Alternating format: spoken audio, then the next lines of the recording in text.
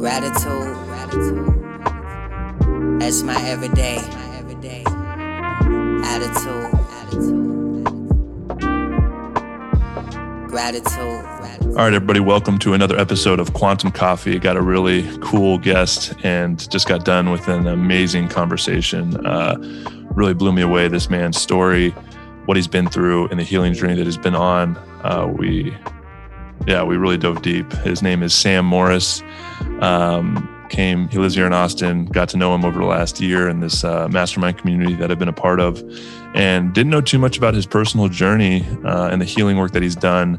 And we really dive into it during this conversation. He really opens up and he's vulnerable about his journey with alcoholism, drug addiction, dealing with sobriety, going through AA, and then eventually doing this really deep healing work.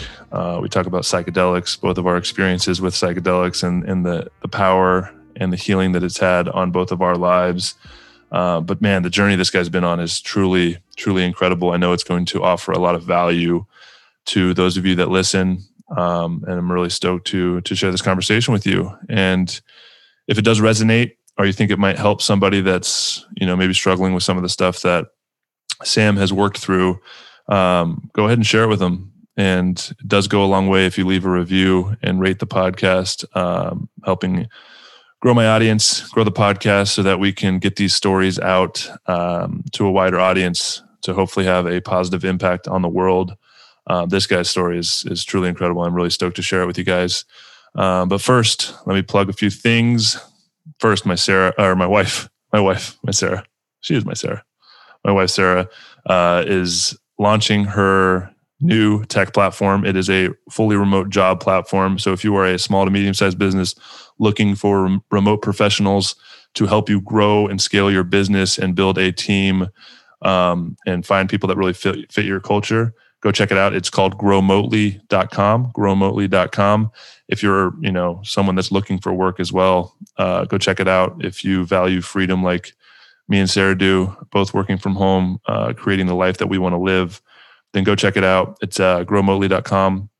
And the community that I'm building is really growing, and really excited about the members that have joined already, and looking to bring on the right type of guys that are going to add to the co-creation that is the Heart Collective. So if you're a former male professional athlete looking for a group of guys that can share and understand a similar experience of what it's like, leaving professional sports and trying to find deeper meaning and purpose in life, you don't have to do it alone.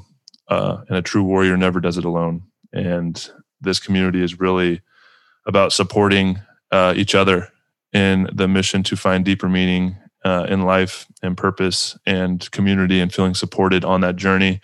Go check out theheartcollective.com. That's HART, theheartcollective.com. And also, if you don't already follow my newsletter, that's where I'm doing or sharing a lot of my content. I have a weekly newsletter and I share all my podcasts through that. That should be in the show notes. So make sure you sign up for that. And yeah, is there anything else? I love you all. And I would love to hear your guys' feedback if you have any on the podcast. Reach out to me. The best way is probably to send me an email on the newsletter, reply to any of those emails. Without further ado, this is a podcast with my good friend and amazing story, Sam Morris. Enjoy.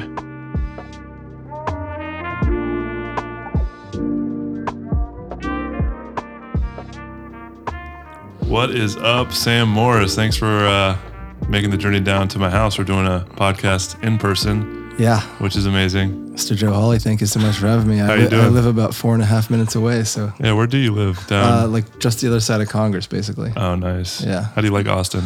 Love Austin, man. Austin was one of those cities where it was like, it turned out to be the best place I've ever lived. And when I moved here, I thought, like, I had things on my list that I came and I saw Austin as, like, college football is big for me, tacos, warm weather. In that order. Yeah, pretty much in this order. Yeah, country music's huge. Like, these are all things that are really important to me. And I'm like, well, Austin has all these things. And then I'm like, so it had like, I describe it like this. Austin was like the hot girl across the bar that you're like, wow, she's beautiful. And then you go talk to her and she starts talking about spirituality and psychedelics and other things like, oh my gosh, like she actually has substance too. And that's what happened with me with Austin. It was like attractive from afar. Like I love all these things. And then I got here and the people I met and the things that started happening in my life were like, the energy, like this is why I'm here. Yeah, it's hard to explain the energy here, but it's definitely palpable. It's so good, man. Like, and you lived here like a year? Yeah, I moved here in November 2019. And what brought you here initially? Besides the football and tacos. So the Bay Area, I was there for 7 years, or 6 years. And then I had a relationship that came to an abrupt end in January of 2019. And I was pretty spun out about it, pretty heartbroken. Mm-hmm. And my first inclination was like, I got to get out of here. And I was going to go to LA or San Diego. But something was like, no, like that's a move that old Sam would have made, just like that cut and run. And so I was like, I'm going to sit with, let this heal for a little bit, let this dust settle around this. And then in like September, I was actually down in San Diego for a business retreat. And I was like, I just had this, like my central nervous system was relaxed and I felt like connection to the people I was with. And I said it just became clear to me, like, I think it's time to get out of the Bay Area. And I said to myself, well, I've been in California for 6 years and, I've always wanted to go to Austin. So I came to visit for a weekend. And it was like those things, like it was like country music, warm weather, college football, and tacos. And it was a Saturday. I was here for 10 days and it was a Saturday. I was sitting at Little Woodrow's over on 6th, eating tacos, country music was playing, college football on TV. The Day of the Dead Festival was downtown. I was like, yeah, this is the place. And so I signed a lease the next day and then I was here about 2 weeks later. So the initial thing was like when that relationship ended, in the Bay Area. I mean, the Bay Area was amazing for me because it was where I moved when I put down the drinks and the drugs. And so I really, my life got really good in the Bay Area. I found my passion and career and I met good people and it was a really upgrade in my life. But, at the end of it, I was there for the girl. And so when that ended, I realized like, I don't really have any people here. Yeah, nothing's grounding you into that city. Nothing, man. I had no connection to that area or California at all. And so I was just like, I need to go somewhere where it has things like college football is not big there. I mean, they have tacos, but like there was just a big tacos. California is more about the burritos though. True. Yeah, absolutely. And I just felt disconnected from the area and I just was like, I just want to go somewhere where I feel connected and it was Austin. Yeah, nice. And you're about to move to Tulum. I am, yeah. So what's the impetus behind that? So the impetus behind that, I went down to Tulum for the first time back in early January, and I was there for 3 weeks, and I fell in love with it, man. It was to get right into it. Like I honestly feel like I found myself there. I felt it was very healing for me to be there in Mexico by myself, and just to be in that kind of with myself and just be there and accept like the abundance and accept like the this is available and like I can be here and be okay. And like, I felt like a central nervous system kind of relax. And, since I've been back, I've done some integration work on it. And, I've been here 46 years in America and there's some energetic chords here and some of them are great. Some of them are painful. And I felt like a separation from that when I was down there for 3 weeks. And I just felt like, like I need to be here a little longer. I need to come down here for like 3 months and just like let some things relax, like let my nervous system relax, get out of like a fight or flight tendency that I tend towards and just like, be here. Cause I can do what I do like with work remotely. And nice. It just, I met meeting people there is easy and I love warm weather and the beaches. And so it was like this, I need to be here a little longer. So I originally said 3 months. And then I was looking at apartments and they're like 6 month minimum. I'm like, all right, fuck it. Let's do it. Yeah. So Tulum's another place that's just really special energy. Yeah. It's a lot like Sedona. Like they have the vortexes there and the Mayans and the land there is like super spiritual and super connected and grounding. So when you say you found yourself there during that time, is this like an abrupt awakening or was this just a place where you felt a little bit more at peace within yourself? Like talk a little bit about what that means. Yeah. So at peace within myself for sure. Like I was down there and, one of the things that came to me, one is like, I truly got definition on my purpose here. Like for the first time it came to me loud and clear, like this is my purpose. And we can get into that in a little bit because there's something behind that. Backstory. But, But so when I was there, I actually, the first Thursday I was there, and you know Madhu, with John and Celeste, right? The Bufo guy. Yeah.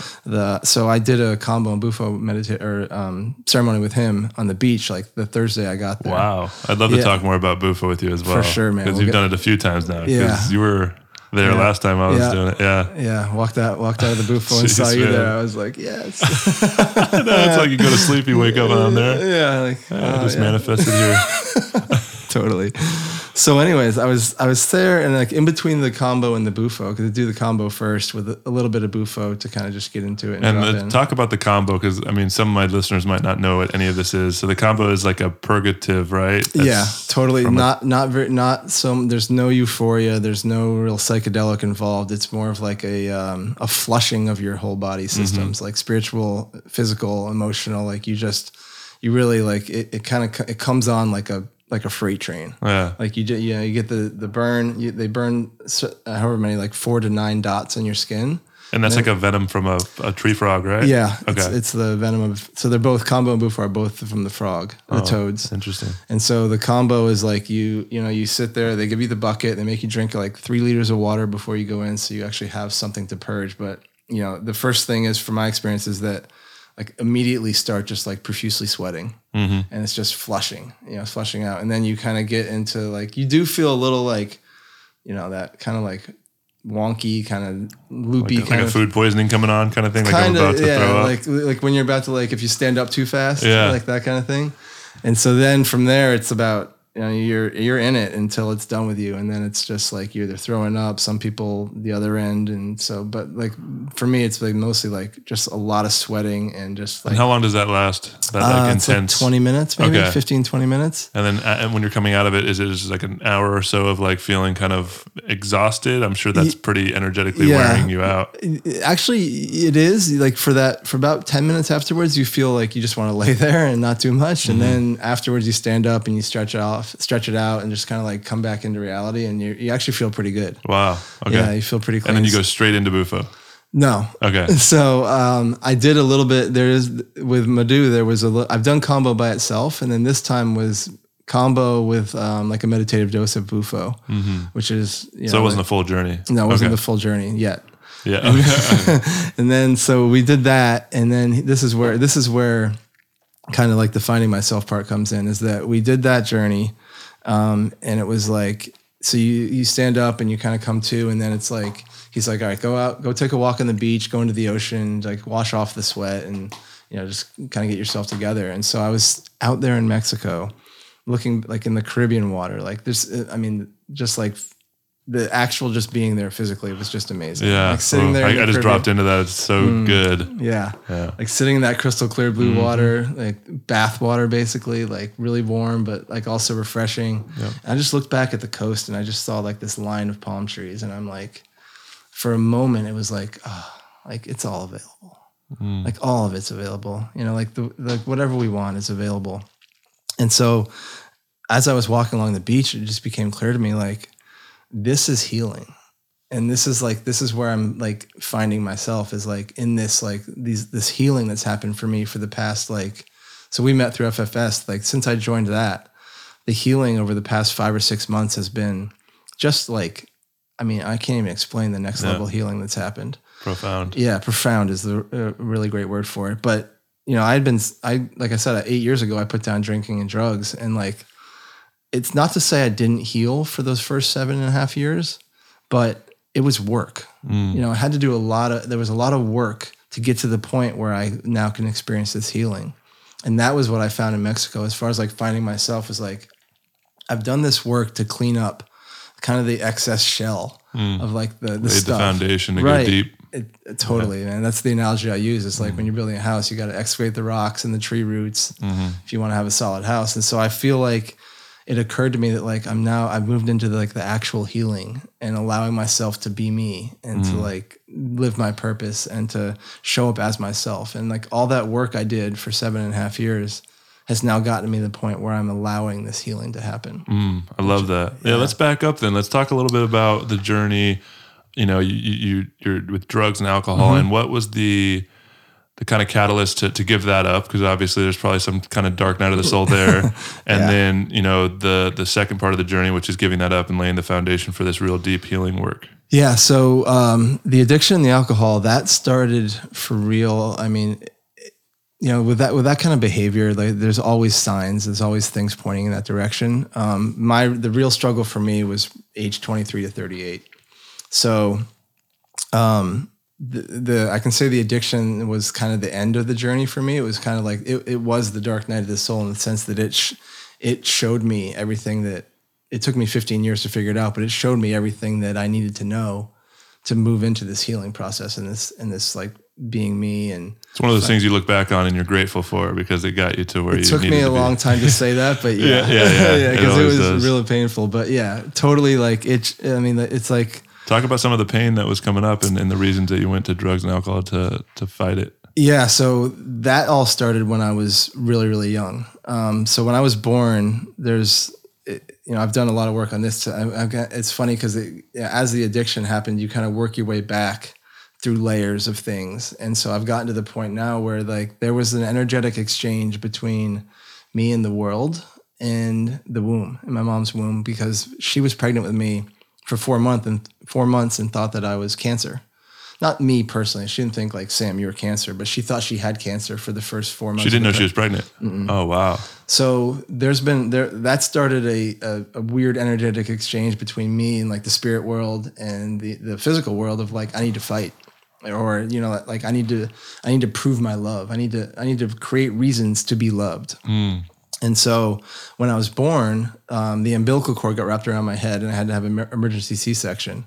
And there's a lot of research that shows like having that kind of experience coming into the world is really negatively energetically charged. Sure, yeah. So double whammy before you're even alive. Right, exactly. Like Holy shit. The message I was getting was like, this is going to be rough. Yeah. Like you're going to have to fight.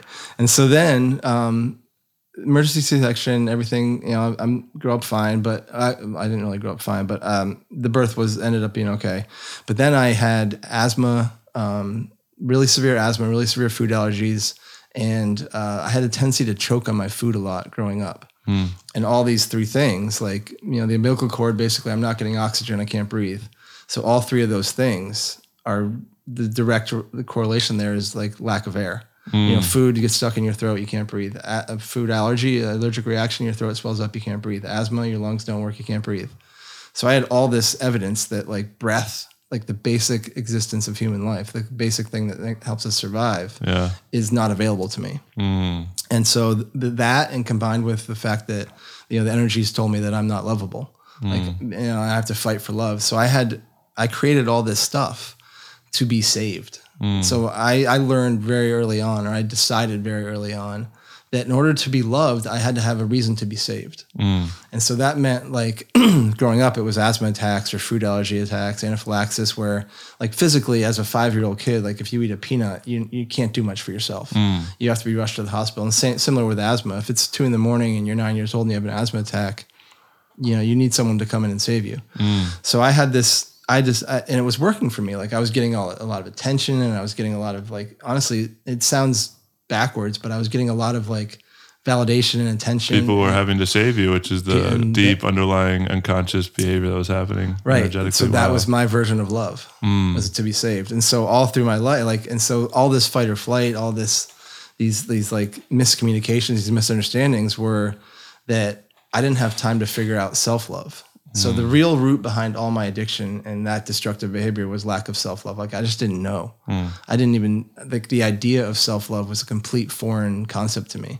I didn't even know about it. And not to say I was like actively saying, I don't love myself, I hate myself, but the behavior would suggest. I mean, how do you know as a kid, right? Like that's even what is needed. Right, you don't. And so I had determined, so like that saving conversation, that story, I brought that with me through relationships, through jobs, with my parents financially, with all the way through addiction. Like very destructive. Totally destructive. Like, cause basically I had to create really, really bad things in my life to be saved in order to feel loved. Wow. So like I went to rehab 6 times, ended up in jail a bunch. Like I was in jail for 8 nights one time, fell off a balcony 35 feet, landed on my right side. cancer twice in my mouth. This is all through addiction. And like all these things were like, looking back, they were just like reasons of self-sabotage so that like I was just searching, please love me. Because I don't know how to love myself. I don't know what self-love is. And so through the addiction, like, and people would ask me, don't you love yourself? And I'm like, thinking like, yeah, I like what I love myself. Like I look in the mirror and I'm like, yeah, I like that guy, but like it's much deeper than that. Like, sure. Yeah. Do you really like, and this gets into like parts work and shadow work. Like, I mean, I remember as a kid, like for some reason I hated my legs. Like the shape of them. Like it was like, I would just like have these things. Where do you think that came from? I can't figure that one out. That's a really random one, but I think it's really. You love your legs now? Yeah. I like now I'm good with it, but like at the same time, like I think it was just like I have to have like these reasons would pop up about why I'm not lovable. And one of the things I'm creating these reasons to be saved, right? But on the other side of that is that I have this other conversation going on that I'm a burden. I'm a burden to my family. I'm a burden to the world. I'm a burden to my like team sports.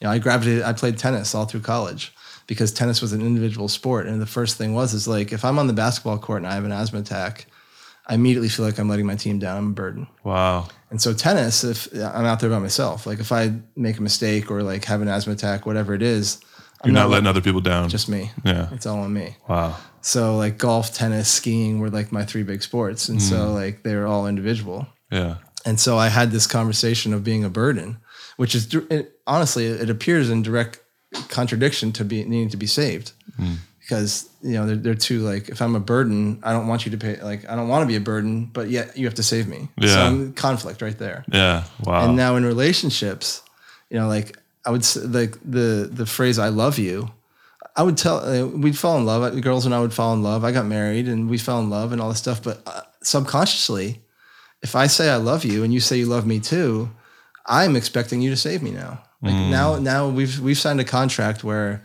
I'm going to need you to save. I'm going to create problems and you're going to have to come in and save me. Because you said you love me. And that's what I think love is. Right. Yeah. Exactly. So that never ends well. Yeah. That's putting a lot on. It comes down to this concept that we can only give love and receive love to the extent that we love ourselves. 100%. Right. I want to know, because, you know, doing this deep healing work, I find it fascinating when we're able to get back to these deep stories of like, in the womb, this is what I experienced. Like, how did you uncover that? Like, where did that actual understanding come from? Because a lot of people will be like, well, how do you even know that? I mean, obviously having a conversation with your mom about her thinking that. Yeah. But how did you uncover that story? So I knew about the story for a while, like pretty much ever. Like it's always been kind of like a running joke, like, ha ha ha. Like she thought she was pregnant with me for 4 months. And like, I never really connected the dots until pretty recently, like really going into the psychedelic stuff was like, holy crap, like that, like I feel like I can so relate to that feeling of just please, just like, don't, no. Like I'm not cancer. Please see me. Please hear me. Please, like I exist. Like I need to be loved. Like treat me. And like, and just, so in those first 7 years or so of recovery, like it's a lot of working and healing the stuff, you know, like the stuff that I literally can sit down and write. Like I know this, like I know I have social anxiety. Let's heal that. Like I know I'm uncomfortable going on dates without drinking. Let's heal that. Like I know I tend towards depression, heal that. And so after 7 years, I'm like, well, these cycles are repeating themselves. And this girl breaking up with me was like a trigger for another depression. And I'm like, oh, man, here we go again. And so then it just became clear, like I need to find out what it is that I don't know. Because I'm operating in all this, like, I know, which is valid and necessary. But at the same time, after a while, like, there's deeper underlying stuff that's coming up if you're not able to like look at it and it keeps showing up. Yeah. And you're like, well, I keep doing the same work. Like, why does it keep coming back? Like there's something I don't know. And so I just opened myself up to like, show me things that I don't know. And what did that look like? Like asking the universe? Yeah. Basically like, just like shifting my perspective of like the victim mentality, which is heavy with me. You know, it's a hook. Yeah. And so like shifting that from like, this is all these times that I fall into victim mode is honestly, it's those things that instead of just falling into victim mode and being the victim, like that's something I don't know. Like there's a hook in there that like I haven't looked at yet. And so basically opening myself up to looking at those things as like, what is this trying to show me? what's the divinity here? Like, where is this taking me? And like opening up to like going down that rabbit hole, as opposed to just saying like, for me, it's like, do you treat the root or do you treat the symptom? If you're knowing, if you get into a depression, when you get in depression, like you're treating depression, which is a symptom of something else. And so treating that depression over and over and over, like you treat the depression goes away. You're like, oh, I'm good. Yeah. I fixed it. Yeah. I fixed it. I'm not depressed anymore. I can get out of the house. It's just a ticking time bomb. Yeah. You basically just put a Band-Aid on both. Yeah. And that's beautiful. I love that. Cause that's really where, even people that have the resistance of like this deep healing work, like I don't really have anything to heal, but it's like these deeper stories and the lens in which we view reality, which is all the experiences like we had even in the womb that can shape how we show up in the world. Yeah. That's it. Like when you can look at how you show up and like, honestly getting other people's feedback of it, like what's, my energy or my aura or my, like, how do you experience me? And a lot of it, like with being like a coach or creating online content, like the energy shows up there a lot. Like you get a lot of feedback. You're like, I don't like what I'm getting. I don't like what I'm receiving here. And then you have to be like, well, what are you putting out? Like, what's the give and take here? That's why I love being an entrepreneur as well. And like how creating a business, a lot of our own personal energy shows up in that business so viscerally. Like it's such a mirror. Totally. Yeah. Entrepreneurship it will show you a lot of things. Yeah. Because you're not going to succeed until you can remove all those blocks. Yeah. It's like, why is my company not making money? It's like, well, what's your story around money? Right. Yeah. Yeah. And I had to go through a lot of that was then that's because like to be saved means like throw money at it, like go to rehab or whatever. And so like, if I don't feel like I can save myself or I don't love myself enough, then money's not going to come, because if it does, it's going to be like a river just flowing right through me. Like, make it, spend it, make it, lose it, whatever it is. Yeah. I think that first real true awakening that we all need to have is going from the victim mindset into like, life is not happening to me, but life is happening for me. And that's like the lens, what you're talking about is all of a sudden looking at what is this trying to show me? Like, why am I showing up this way, rather than looking outside yourself? Like, why am I like this? Like, why is the world doing this to me? Why is it so unfair for me? Why am I so, unlucky or whatever? And then being able to be like, well, what's it trying to show me? Yeah. I mean, like mine was, the hook was so deep in me that like, literally, like if I would like go to put my keys in the door of my apartment and they would fall on the floor, I'd be like, of course, because that's my life. Like little things like, then you're like, one of the biggest tricks that I learned that someone told me to get over that was like, every time something like that happens, laugh out loud. Literally just force the laugh. Yeah, just like, fake it till you make it is what we always say on the football field. Right, yeah. Oh, by the way, that advice, we can get into that too. But okay. I mean, I would just say like it was like everything like that. Like spill water. Well, of course. Yeah. Stub my toe. So what was there an event that happened? Obviously we've gone through so much, but was there a moment when like all of a sudden you woke up and it was like, okay, I'm no longer the victim, or was it a slow process?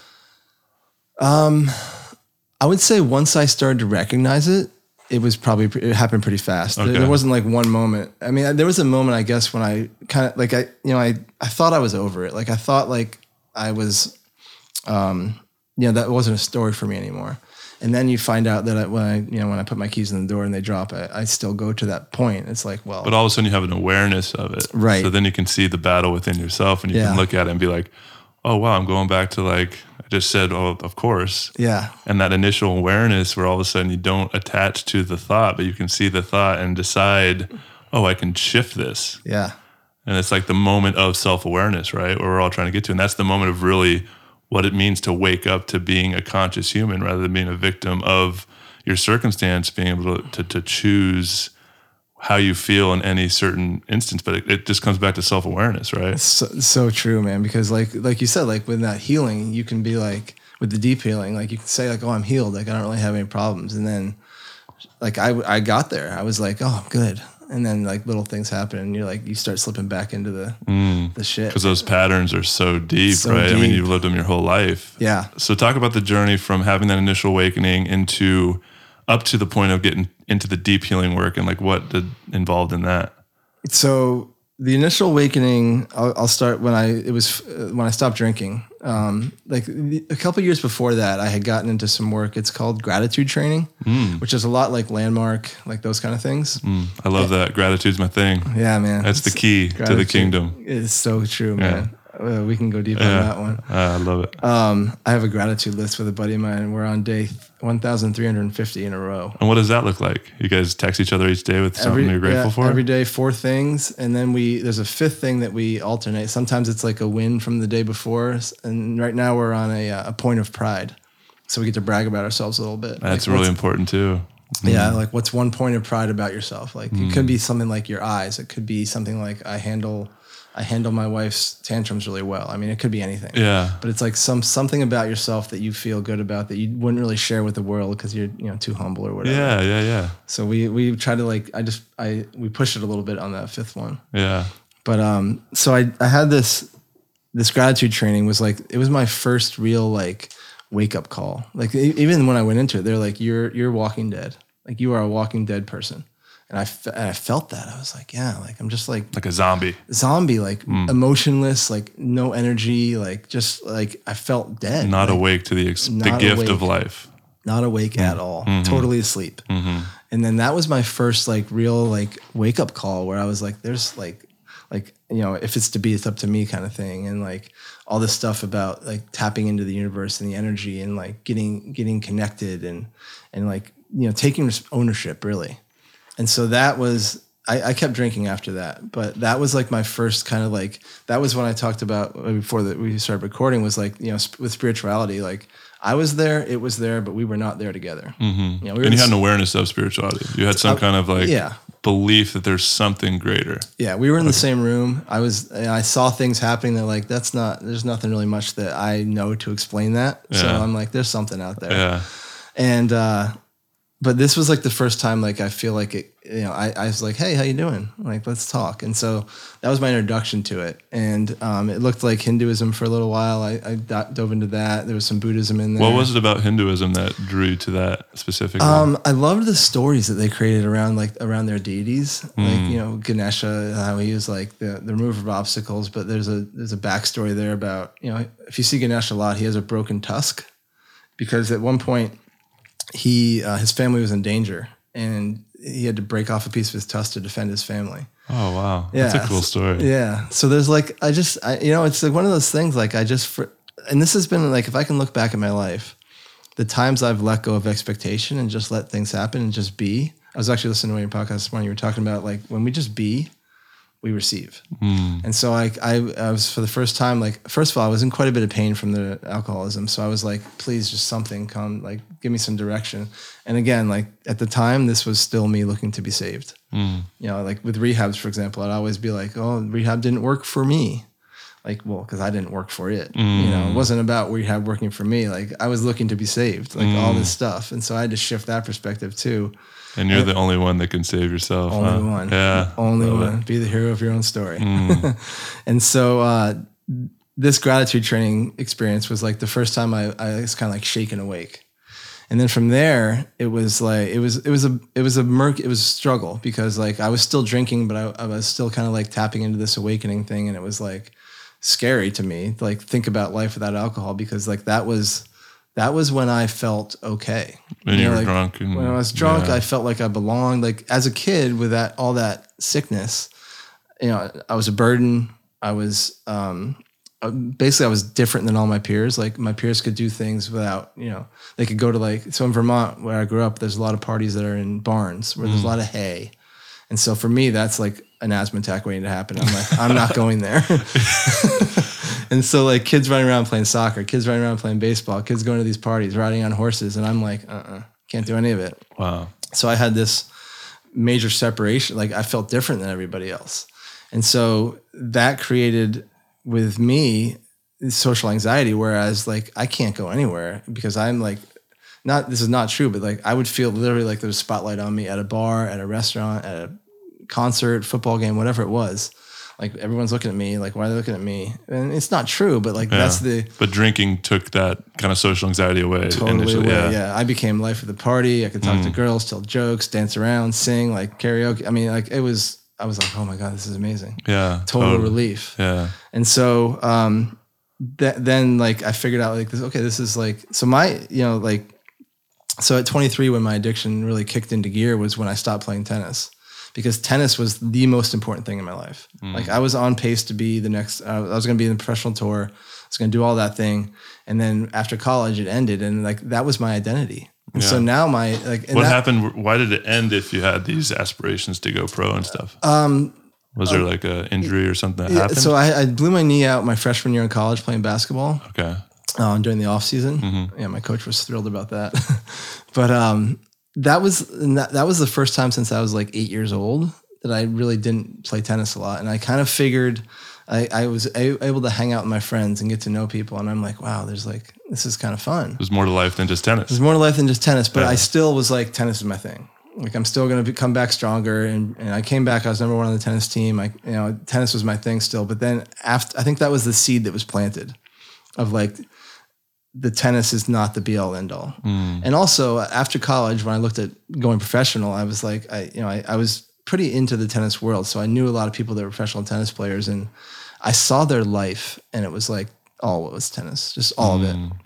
Like their relationships suffered basically, like, and I was like, I just felt disconnected from that commitment level. I just said, you know what, like, cause there's no off season in tennis. Yeah. It's not like football or baseball where you get, there's like, it's 365. 24/7. Yeah, all the time. You have to be focused on it. And to be that good at something, to reach that kind of level in that hyper competitive environment, you have to be so singularly focused on that thing that it does become such a part of who you are. I mean, that's what I struggle with. And that's the community that I'm building with the Heart Collective is trying to help guys transition from being like losing that identity. It is a form of ego death, and it's a vulnerable place to be because you have to look at that story of who you are, allow it to die and properly grieve it. And then you have to build yourself up and retell the story of who you are. Totally, man. I think what you're doing is so amazing. Thanks, brother. I love that. Yeah.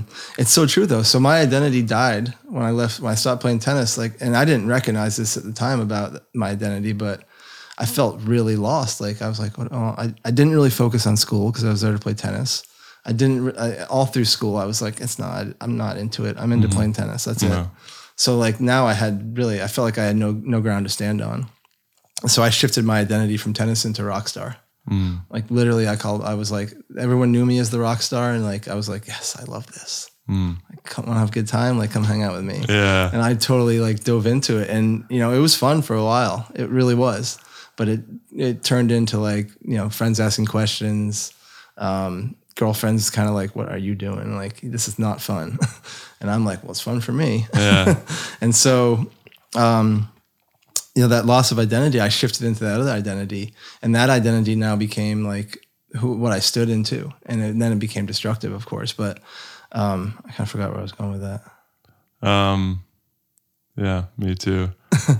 Anyway, so we're talking about where we started with the journey from the alcohol into the deeper medicine work. Yeah. So 35, I got in that gratitude training. Then for the next 3 years, I spent, I would say the majority of the next 3 years I spent sober, but there was no like consistent sobriety. The longest I had was 11 months.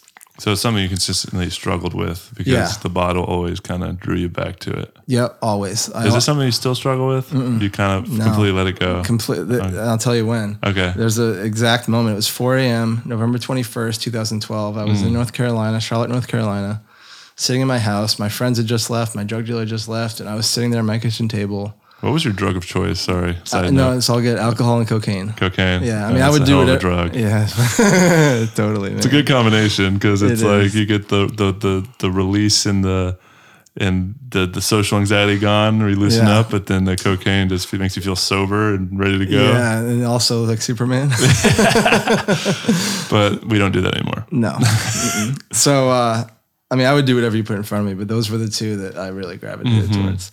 And so, 4 a.m., 2012, November 21st, I'm just sitting there. I have a pile of cocaine in front of me, a couple bottles of rum, and I'm supposed to actually be moving out of my house in 4 hours.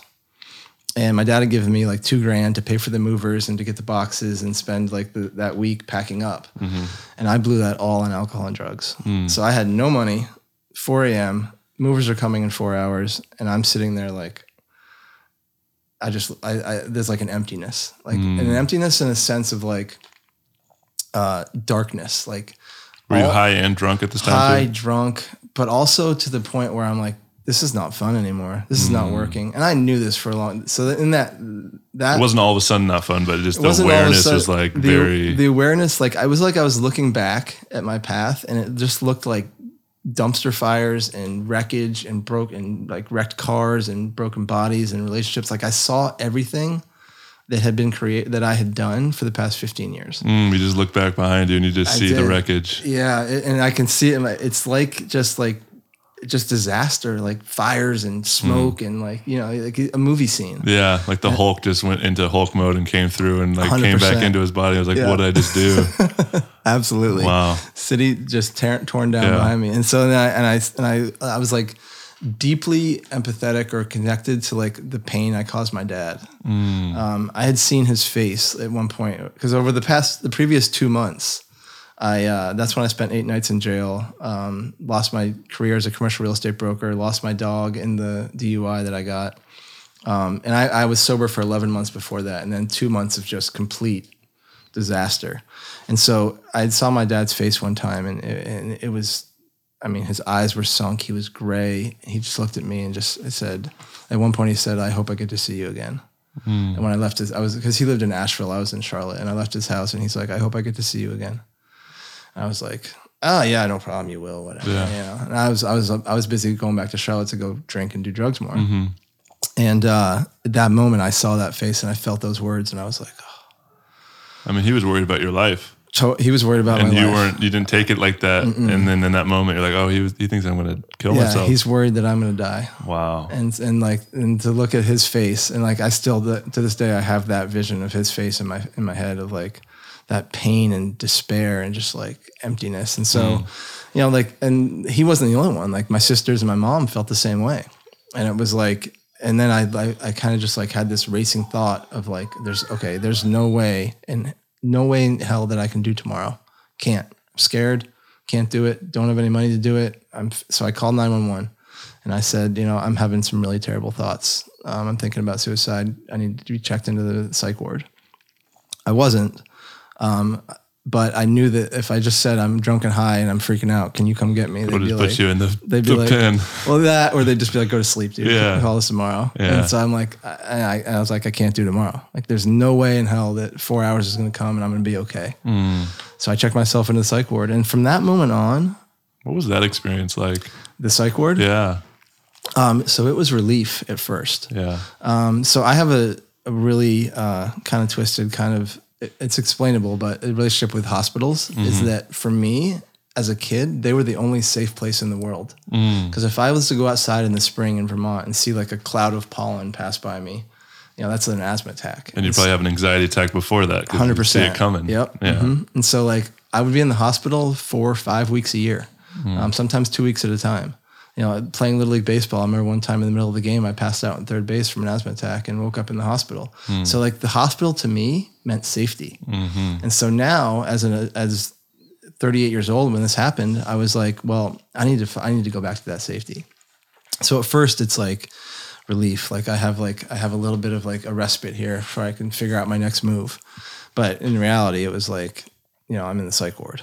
You know, like that's like they take your phone away. You know, people, they can't really talk to anybody. It's not a pleasant experience. Yeah. How long were you in there for?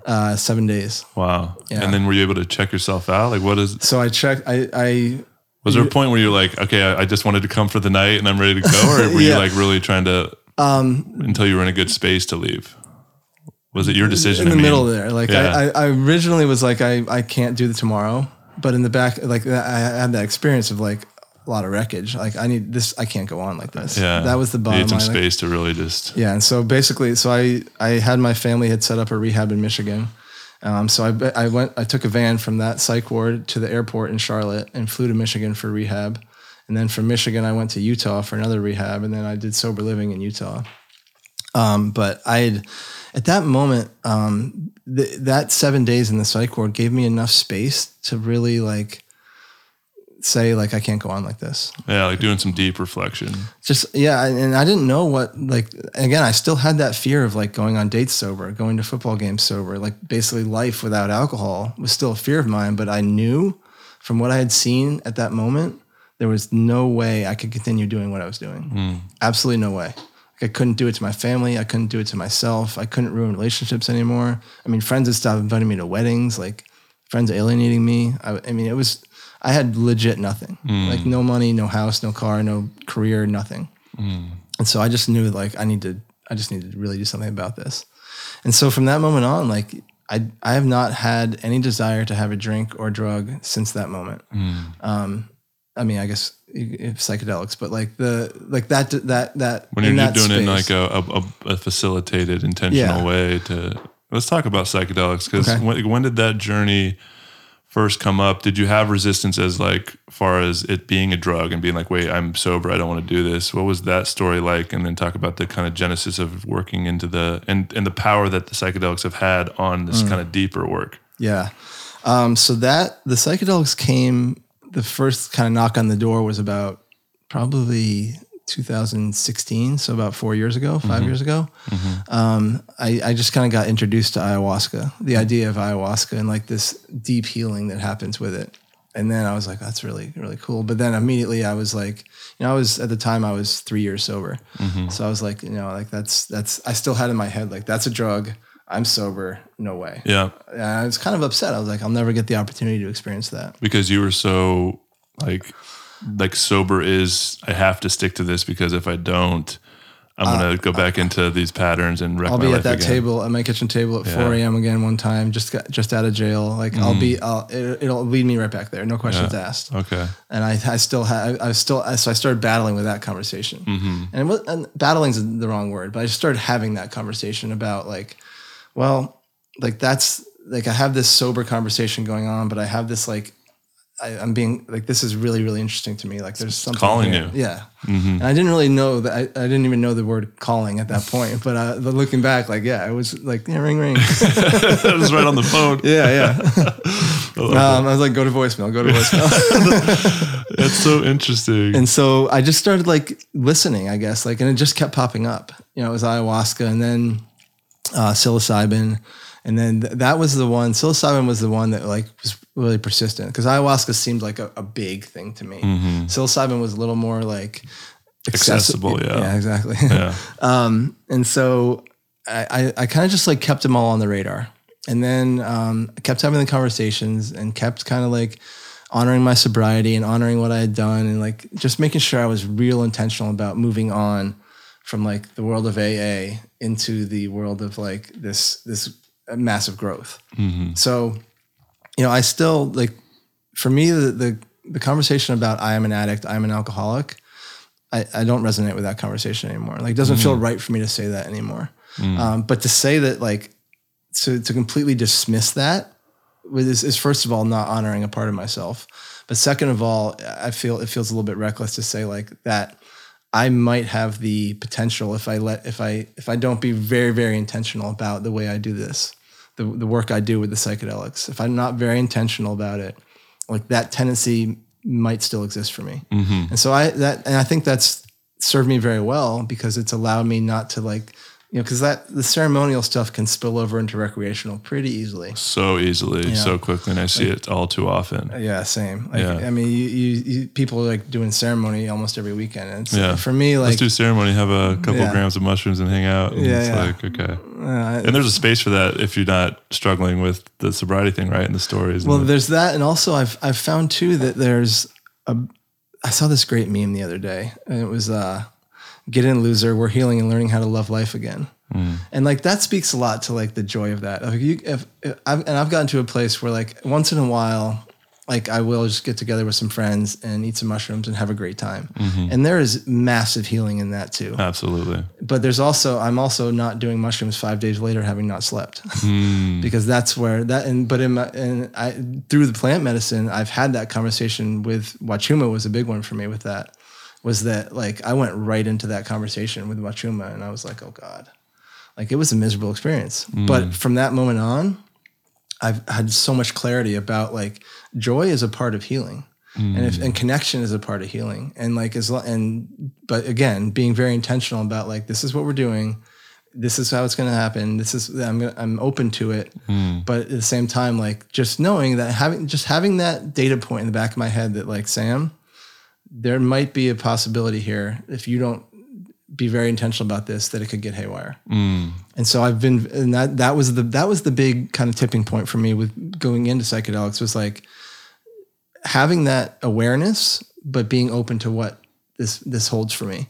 Because this was really about, again, like finding out what I don't know. Like I did so much therapy and so much talk therapy and AA for, 6 years of everyday meetings. And it's like, gosh, like I'm getting tired of like talking about the same stuff. And it's not really getting me anywhere. And so I just branched out. I left AA and I took about 6 months and was just like, I need to do this. Like, I just need to be sober. I just need to be like my own person, walk in my own path, stand in my strength, stand in my purpose, my power, all that stuff. Because AA wasn't resonating with me anymore. And it was almost, I'm not going to say it was taking me backwards, but it was a definite plateau. Yeah, you plateaued, kind of like a crutch. So my first thing was like, all right, if I'm going to step away from AA, I need to up my spirituality big time. Like I need to really dive into meditation. I really need to dive into like shamanism, or I need to dive into like these things that are going to keep this basically green for me and keep me growing. Isn't AA a big part of that 12-step program is the belief in a greater power, God, whatever you want to call it. But it kind of plateaus at that, and you wanted to take it deeper. Was AA a catalyst for that, or was it? AA was massive for me. Like without AA, there's no way I would be where I am today. Okay. It was the stepping stone. It was just the perfect stepping stone that I needed. The landing spot after all that wreckage that I needed. And then diving deeper into what God and spirituality meant for you. Totally. Yeah. And so like, I mean, like there's that conversation in AA. It's a basis of it, spiritual awakening, they call it there. And like, it's a God as you understand him. And so like, that's a big part of it. The plateau for me was in general, it was just, a lot of the same stuff over and over. And that included the God conversation, and it included the spirituality conversation of like, I just wanted more. Like I just knew that there was more that I didn't know about and I needed to look into. And like for me, the evolution of the God conversation was that I felt this immense need to define it when I first got into AA. Like God as you understand him. Okay, what do I understand? Like I have to almost like have this like written down bullet pointed definition of what that means to me. And like I struggled with it for like a few years, not the existence of it, but like what is it? Like what does it mean? Like what am I tapping into here? So share a little bit about the evolution of your experience with God, because I think even labeling it as God is putting it in a box, right? Putting a word to it because it is so ineffable. But talk about that evolution into how you found God. Obviously that the AA helped you set that foundation, but then wanting to dive deeper and understand it through an experiential, personal relationship with whatever that thing is. Yeah. So it was, again, it goes back to that connection. So, the God thing, like when you say God, like I picture, the Bible and the guy in the sky and all that. And that for me was a little bit of a struggle to like get around that. And that was what I kept struggling with as far as defining it. Cause like people had that in AA, like that's their definition of it. And I'm like, well, I need something like that, but I don't believe in that. So like, what am I going to do about this? And so the evolution of that was that like, there's acronyms for God. Good orderly direction is one of them. And they actually, Bill Wilson, the founder of AA, he gave the 12 steps to some Buddhist monks. And he's like, what do you guys think about these? And he's like, they're amazing. He's like, we would challenge you to change God. Every time you say the word God, change it to good. And it works. Like you can say this 12 steps with that good, and it's still the same idea behind the steps, same principle. And so the things like that were helping me like just soften it a little bit. And then I moved out of having to define it was the big thing for me. Like you don't need to define it. You just need to acknowledge it. Like it's there. How did you get to that point? I think it was just like, I had to give myself some relief because it was to the point where I spent so much time obsessing about like fighting almost like it's not that, but it's not this. It's like, what is this? And like, eventually that conversation, like it's good to like figure out what it is for you. For me, it's just energy. It's like, there's something out there. Like one of the things someone said to me one time is if you think you're the highest power, go try and stop a wave or go pull a tree out of the ground. Like you can't. Yeah. So like there's something more at work, right? And it's energy, it's like connection, whatever it is. There's this deep desire to know God, I think, is in every single one of us, right? And I've been on that journey too, like such deep seeker of truth and understand like, what is this thing? What is this thing? And I think everybody needs to go on that path to try and find out who God is for themselves. And, you know, I just got back from ayahuasca retreat a couple weeks ago, actually, and I had this really deep experience where I was like kind of molded into everything and I was dancing in infinite potential in everything. And I asked myself, and it was really frightening. It was like overwhelming. And I kept coming back into my body and being like, okay, this will pass. And I ended up going like in this infinite loop, and I kept going back into infinite potential. And I could tell myself any story that I want because I was everything. And then I started losing the sense of myself, and it was very overwhelming. And I ended up coming back to my body and be like, this will pass. And I was like, well, what will pass? Wait, and I didn't even have a sense of self. And I remember asking myself questions like, why am I here? Like, what am I doing? And I understood this story of I always wanted to know, like what is it? I wanted to define it. I want to figure out what it is for me. And I think everybody needs to go on that path to find out what it is, to come right back to where you are, to realize you can't define it. There is no answer. If there was an answer, if there was an end to it, then there would be no existence. And part of the journey is to surrender into the idea that we are a part of this thing that is greater than ourselves, and there is no defining. It is ineffable. But you have to go you have to go on the path to seek in order to realize there is no answer, which is a really paradoxical thing, but that's the paradoxical nature of the universe, right? Yeah. And there's freedom in that.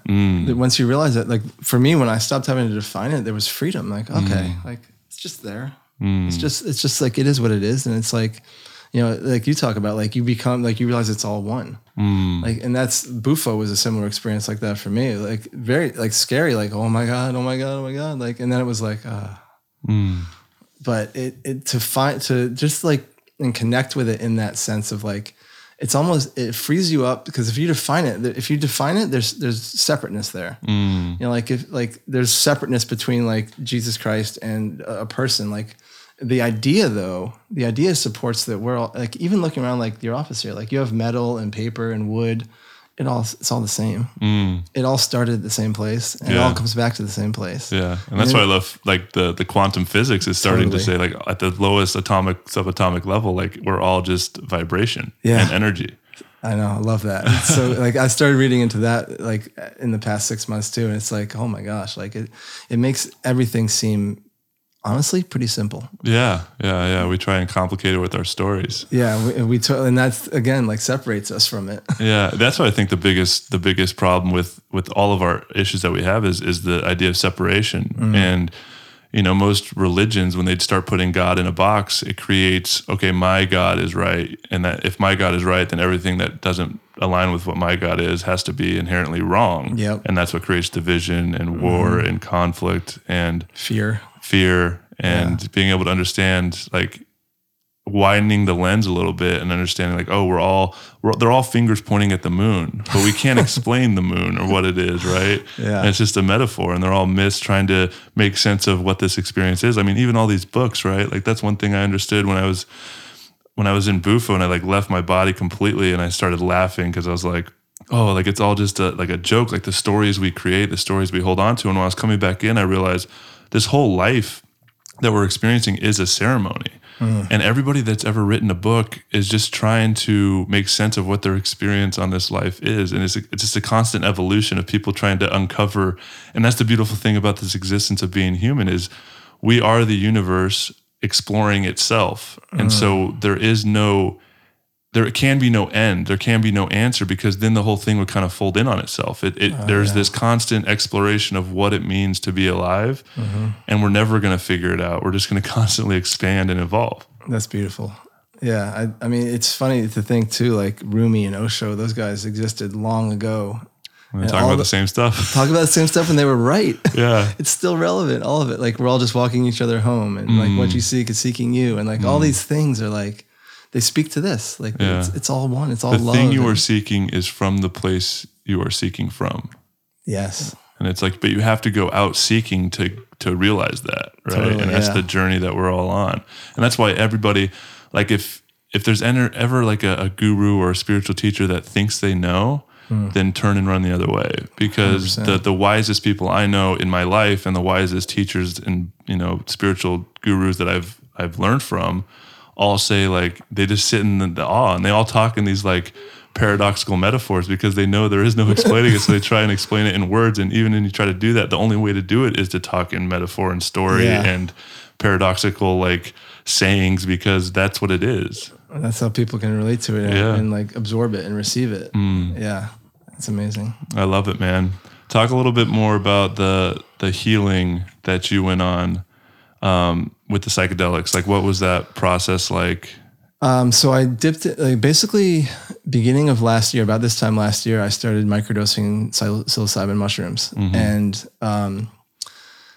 that experience was, the first time I did it was like, wow, like the day got easier. It was like high definition. And then that was the actual being in it experience. So I ended up doing a protocol of that. I did 3 months. I did Tuesday, Thursdays, and Saturdays. And I wanted to do 2 days during the week and just do my life. And then I wanted a Saturday where I kind of do whatever I want to do and just experience that. And to have that they talk about the fight or flight being turned off during that. And like to have that was so clarifying and so just like settling for my nervous system to experience that. And so from there, that was my kind of dipping my toe back in the water, because I had done recreational mushrooms, a lot of them in the past. And like, I had this fear of like, oh God, I'm going to get weird again, and I'm going to fall back into that. So dipping my toe in with the microdosing was amazing. And then even people would see me and be like, my God, your eyes are different. Like you're lighter. And like, well, I'm a little more relaxed. That's for sure. And then Bill Murray has a great quote about being relaxed. He says, the more relaxed you are, the better you are at everything. It's so true. Yeah. And so then from there, I ended up getting into some actual psilocybin ceremonies. And again, like those are so amazing because they allow you to like, just, it's not an out of body experience, but it's an experience of like, it's just hard to explain, but it's almost like you're seeing things in a different perspective of like, wow, like I thought that, but it's really this. And like, and you can access deeper parts of the psyche and understand the stories in a little different lens, right? Yeah. And and they put you in a place too, where you can turn off the stories almost and just receive what's coming in. Cause like, so with Bufo, for example, my gosh, what an amazing thing. The first time when I saw you after the ceremony. Was that the first time you did it? That was the first time I'd done meditation notes before. That was the first, blast off I did. And like my first inclination there, my first like way to describe that was like, holy shit and duh at the same time. That's so good, dude.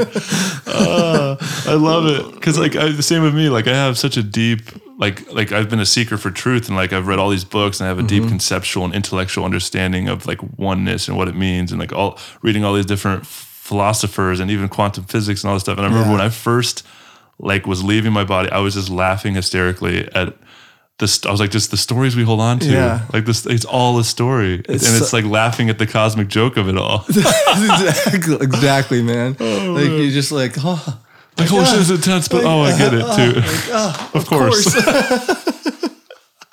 And that was my experience. So like after like the integration and then having done it a few more times, like I kind of want to say my whole life was a lie before that, but that feels very aggressive and kind of negative and like not very loving. So I go to like, there was a lot of misunderstandings prior to that. And like to feel that experience, like I remember with just being in that house and laying on that floor and just looking around, kind of coming out of it and just looking around being like, oh, like this is just healing, like just so healing. Like it's so funny too, like looking at the facilitators that they know, like it's almost like you're coming back, you're like, oh, I see you now. Like I get, like you guys understood what it was like every time you bring someone through this experience and then they come back out of it. It's like, welcome home. It was so cool. It must be so great for them to see like the person come in, like either however they look, however their energy is. And then when they leave, it's like, it must be such a beautiful gift to offer that. And I know talking to Dr. John about it too. And he's like, because he's like a clinical psychiatrist that had his own awakening, and I think I'm going to have him on his podcast at some point to really talk about his journey, because his journey is incredible. Yeah. But he's like, I was in his residency or something. He was actually helping a lot of women give birth, and he's like, this is like the next best thing is like basically these spirits coming back in, these beings being reborn into this reality with and it's like so beautiful for him to like have to be able to facilitate that is amazing. Yeah, and he's amazing. Like he's amazing. I looked over and saw him, and he was just sitting there smiling. I was like, his energy is so beautiful. It's so beautiful. Yeah, and Celeste too. I mean, those two do an amazing job. Yeah, absolutely. And so having that experience, like I compare it to this, like when I was 35, I stopped eating gluten and dairy. I mean, I was a high level athlete and like in shape and like thought I was what 100% was. I stopped eating gluten and dairy and like a whole new world opened up for me. And so, because I thought whatever that was normal. Like I thought that was my normal. And so after like dealing with anxiety and depression and addiction, like I had some running chatter in my head, which I was like, got to the point where I was like, okay, it's tolerable and I can do this. Ever since then, it's been almost non-existent. Wow. And it's just been like the freedom of it. Yeah, I've been thinking about that since you started about healing, like all of the asthma and the peanut allergy and all the things you dealt with. Are all those things healed now at this point? Or? So when I stopped eating gluten and dairy, the asthma went away. Okay. I still have an allergy to peanuts and legumes. I haven't been tested in about 10 years, but I got tested about 10 years ago, and they said like basically like that. So they do a prick test and then they do an injection. That's like the protocol. And they stopped me at the prick test because they were like, you still have the allergy. Yeah. Okay. And so at this point, I'm like, do I want to get? Like, I'm 46. I've made it this far without peanuts. I think I'm good. Yeah. You know, like I would get it for peace of mind, maybe, but I don't know if that's healed or not. But just stay away from peanuts. Yeah, but my feelings about how I'm a burden and like all that stuff is definitely healed. The big download for me was in Bufo was surrender. Just like stop fighting. Like it was so much fight before, like so much fighting thoughts. And I think that's where the chatter quieted down from, because the chatter really comes from having a thought, no, I can't think that, or having a thought and that's wrong. Like when you just like let the flow come in of the thoughts, that's where the chatters end. It's like, you don't have to attach to the thought or fight the thought. You just allow the thought to just pass right through. It's all okay. Yeah. It's all just thoughts. And it's all you. It's all God. It's all God. And it's there to show me something. Yeah. Like there's something for it. I love that. Man, you've been on such a fucking journey. It's Thanks, really brother. beautiful. And I really appreciate you sharing. Like looking back on your journey, and then, we were just talking about the Bufo experience. Like, what do you think the whole purpose and point of like living is? We're all just walking each other home. We're all just walking each other here just to learn the lessons. I think that we're here to, for one, love. Like we're just like, let's just let it be love. Like I think we lack a lot of compassion. I think that, like even like with the phrase toxic masculinity, I get that the behaviors of that masculine are toxic, but really that's a wounded masculine. Yeah. I like the idea of it. It's immature masculine. It's not someone that's been, and with our culture and society, there's no initiation, there's no rituals, there's no evolution from boyhood into manhood. Yeah. So it's not necessarily toxic masculine, it's immature masculine. Yeah. It's a bunch of boys walking around in grown men's bodies. And society expecting them to be grown men. Yeah. Yeah. And so I think that our purpose here is to love each other, to show each other, to hold each other, and to see each other. And you can't do that until you fully love yourself. 100%. See yourself. Like, one of the major things for me was the mirror, the mirror exercise, where you stand in front of the mirror for 3 minutes and just say, I love myself. I love myself. And don't break eye contact. Like that's hard to do. Yeah. But it's very healing, because that's where it all starts. Yeah. I love that, man. Yeah. Oh, geez. Yeah. You talked about the idea of surrender. And I think, obviously a Bufo experience, we have a complete ego death and realize there is something after we die. But, I think the idea of surrender is a big lesson for everyone. I know it's been a big lesson for me. And, facing death, it's like the ultimate act of surrender, right? Like it's the ultimate fear, the ultimate unknown. Like what happens when we die? And I think when you look at that and face that, and you're able to surrender into that through an experience like Bufo, but bringing that into surrendering into life, into each moment, is really, until you do that, you can't fully live. And so I'd love to get your perspective on death. And, I think it's a big taboo in our culture. And I think a lot of even religions, even like with this global pandemic, like it's, so much fear around dying. And it's like, we're trying to protect people from dying. And even, looking into like our Western medical system and like people that are very old and they get sick and they're attached to all these tubes and devices to try and extend their life by 2 weeks because there's like this huge fear of like letting them go and dying. And I think until we can fully look at and talk about death, we can't really fully live, because being able to surrender into that experience is kind of it's a beautiful thing that we all share. So what do you think happens when we die? I think we leave this plane. I think that it's we are like we're a car. We're a vessel. Our souls are in this vessel for this, whatever it is, 80, 85 years that we're here. And then I think from there, like we transcend and we go into like what it may be coming back as a squirrel. It may be coming back as the next Dalai Lama. Like, you don't know, but I think that we are simply living in this moment, this time on this planet as the physical manifestation of who we are. Joe Hawley, Sam Morris. But I think that when we die, it's, our soul leaves our body and it goes into, the ether or just the universe, whatever it is absorbed in, and then it's reincarnated. It gets reincarnated as something else. There's another round. There's the next round, the next evolution of that soul comes in, and then that's when we have to start dealing with like karmic debt and generational curses and stuff like that. But I think that when we die, all it is that we lose I think that's why people fight to hang on. Like, it's not the dying person that's fighting to hang on; it's their family or their friends or whatever, because they don't want to lose that experience of that person. Yeah, and a lot of times I've heard a lot of stories, and I've talked to a couple ICU nurses. Actually, one of them was on this podcast, and she's been around that a lot. And she's like, it's fascinating to see when someone's kind of on their deathbed and their family's all in there and they're just like, they don't want to let them go. And usually that person waits more times than not until all the family leaves the room, and then they end up letting go and dying because they don't want to leave their family in that arena. And it's like, let me go. Like, it's okay. Like, I'm ready to leave. But a lot of times it's the people that are still alive that don't want them to leave because of what it means to them. Yeah. I remember my dad passed away in 2015, and I was in San Francisco. He was in Asheville, North Carolina. And I remember I was shocked and everything, but I remember the absolute second that I took one step into his house, it immediately became like, he basically said to me, I chose this. Like, I was ready to go. And I immediately became at peace with, like, he was ready. Like, it was his choice, and he got to go privately and quietly.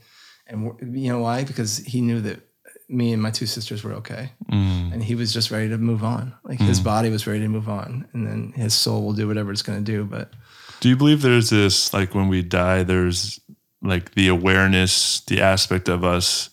Because the whole thing of dying is, and this is like when you go through an experience like Bufo, like the ego is just a story construct of who I think I am as Joe, who you think you are as Sam. And that, I think, is the thing that a lot of people are scared to let go of, because they're like, what am I without the story of who I am? But when you can understand and, have an experience of that story completely dying and knowing that you're still something, there's an energy and an essence that goes on. But my question is, do you believe there's, and this is a big like unknown for me, is like the idea of, okay, we just go back to source and we're one, or is there like an essence of separation that goes into the ethers that gets to decide like, okay, I want to go experience something else. Maybe I want to go experience life as a squirrel, or maybe go to a different planet and experience life as a different being. Like, what is it like in the ethers, do you think? Is it like, okay, I'm still like a soul that wants to go learn lessons? Is there like a soul that is continuing to evolve? This idea of like a wise soul, right? Like, for me, I feel like I have this innate wisdom within me that I'm so grateful for. And it's like the idea of, oh, maybe I've lived a lot of lifetimes and I've learned a lot of lessons, and that's what I brought into this life. And there's something that goes on throughout those lifetimes that got me to where I'm at now. Or is every single lifetime a unique experience?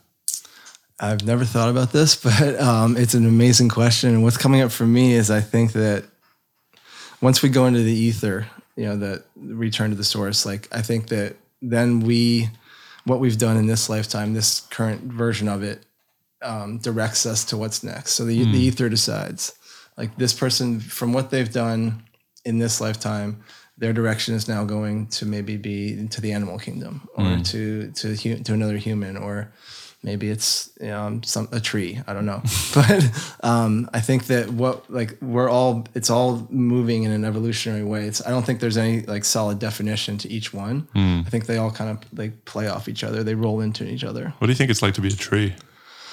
Easy.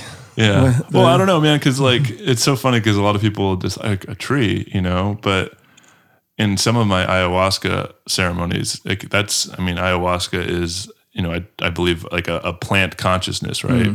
And it connects you to the kind of plant realm. And I look at trees in such a different way since doing psychedelics. And like there was one moment I had a really intense experience. I won't go into it too deep, but I actually was tripping through the night and I actually had a reactivation of this ayahuasca, and it was during the day, like between 7 and 9:30 in the morning. And I remember being outside and like the trees and they're so intelligent, and I was looking at these aspens, and aspens are really beautiful because it's like one root system. It's basically one organism at this like whole aspen grove. And I was looking at like, oh my gosh, they're so intelligent, and the trees are all connected. And the consciousness of a tree, like we think, it's like, that's probably a lower life form.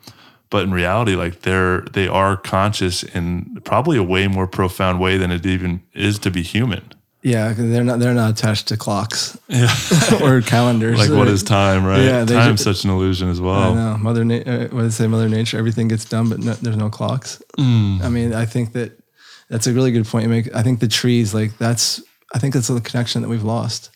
Like we're all living, breathing organisms. Yeah. I think that, I think they're beautiful. Like you said, like on psychedelics, the connection with nature and the plants is the next level thing. I want to just, as we close up here, get your, maybe some practical tools for people, because you've been on such an incredible journey, man. I really appreciate you taking the time to share and being open and vulnerable. And I'm so proud of you and how far you've come, because it's a lot of deep work. And I know this podcast is going to have an impact on a lot of people. But this idea of self-love, really, that's the pinnacle. That's what we're all kind of getting back to. And I think that's really what's going to heal the world is, the only way we can heal the world is by healing ourselves. And in order to do that, we have to learn to fully love ourselves. Yeah. So what are some tools or like, advice for people, maybe that they think they love themselves? Like you said, oh yeah, I can love myself. Like I'm cool. But then there's those deep stories of, shame or, body image issues. I know I deal with it still at times, it's just such a thing that comes up. So, what are some tools or advice you'd give to people on that journey of fully loving yourself? I think the first one is give yourself a break. Like be nice to yourself. We're all just like you said, like body image issues. I mean, I have the same problem. Like we are both athletes. I think that we probably have an idea. Like, and just to say you have a body image issue, not just you and I, but like anybody, doesn't mean you don't love yourself. It just means that you have to have a little compassion for yourself. Like have compassion for yourself is one thing. I think another thing is look at the ways you don't love yourself. Hope and worry. Like everyone loves to talk about hope and how it's like romantic and sexy, and worry is like vilified as this negative thing, but really they're the same thing, is that they are designed to trick you or to kick you into action. But when you start hoping all the time, you're just hoping. When you start worrying all the time, you're just worrying. You're not doing anything. So do you love yourself enough to take action? Do you love yourself enough to believe in yourself? And I think too, like a lot of times courage and discipline. Like, do you love yourself enough to have the courage to ask that girl out, to apply for that job, to stop eating pizza every day? And then that rolls into the discipline of it. Like discipline to me is just another form of self-love. Everyone says, you must be so disciplined. Like, honestly, it's just, I love myself. Yeah. Like I love myself enough to know that like eating 3 cupcakes on a Wednesday night is not going to do me very well. Or like, for example, me, like I love myself enough to have the discipline to not drink. And that's an easy one. But like when you can shift into like, how do you love yourself physically? Like in a physical manner, like the things you do to show yourself love, self-care, meditation, like show yourself the love. And then Kamal Ravikant wrote a book, I Love Yourself like your life depends on it. He has a question in there and it says, what would you do if you really loved yourself? In every situation when you're doubting, like what would Joe do if he really loved himself here? What would Sam do if I really loved myself? And that filter, you'll know really quickly what the answer is. There's no hiding from that. No, not at all. And I think too, like a tangible tool, like the mirror exercise I mentioned, like he talks about that in the book too, like stand in front of the mirror. I mean, I used to do it naked for every morning for 3 minutes. Stand in front of the mirror and just look at yourself. Look at the roles around your gut that you don't like, and just say, "I love myself." And then too, like when you start talking about like the parts, like for a while, like in the Wachuma, like I was shown that I didn't love the addict part of myself because it always was coming up as this negative, like failure as a human being thing.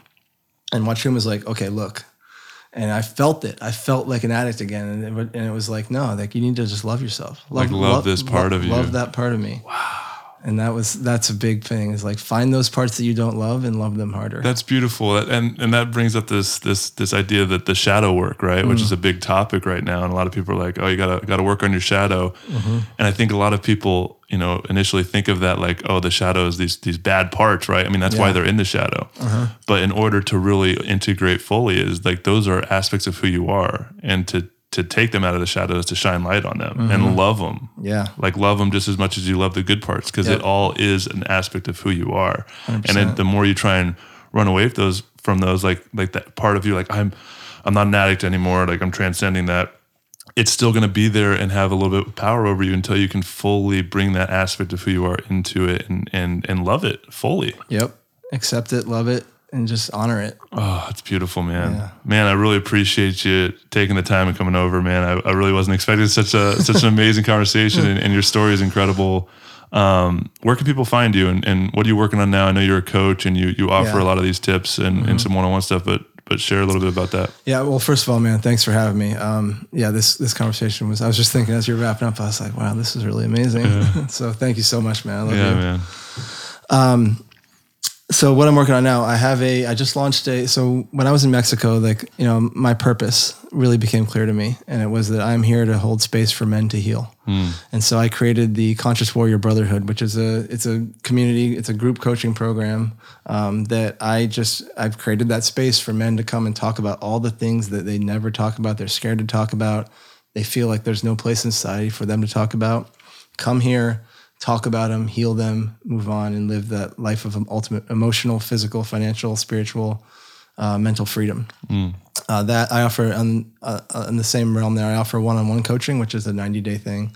High touch point. We talk every week, really 90 days of like really getting to the bottom of your trauma, bottom of like whatever those hooks are. Like, just like I had to do for myself, like go past the symptoms, get to the roots. And then also I'm part of a business consulting firm that I work on corporate culture with people.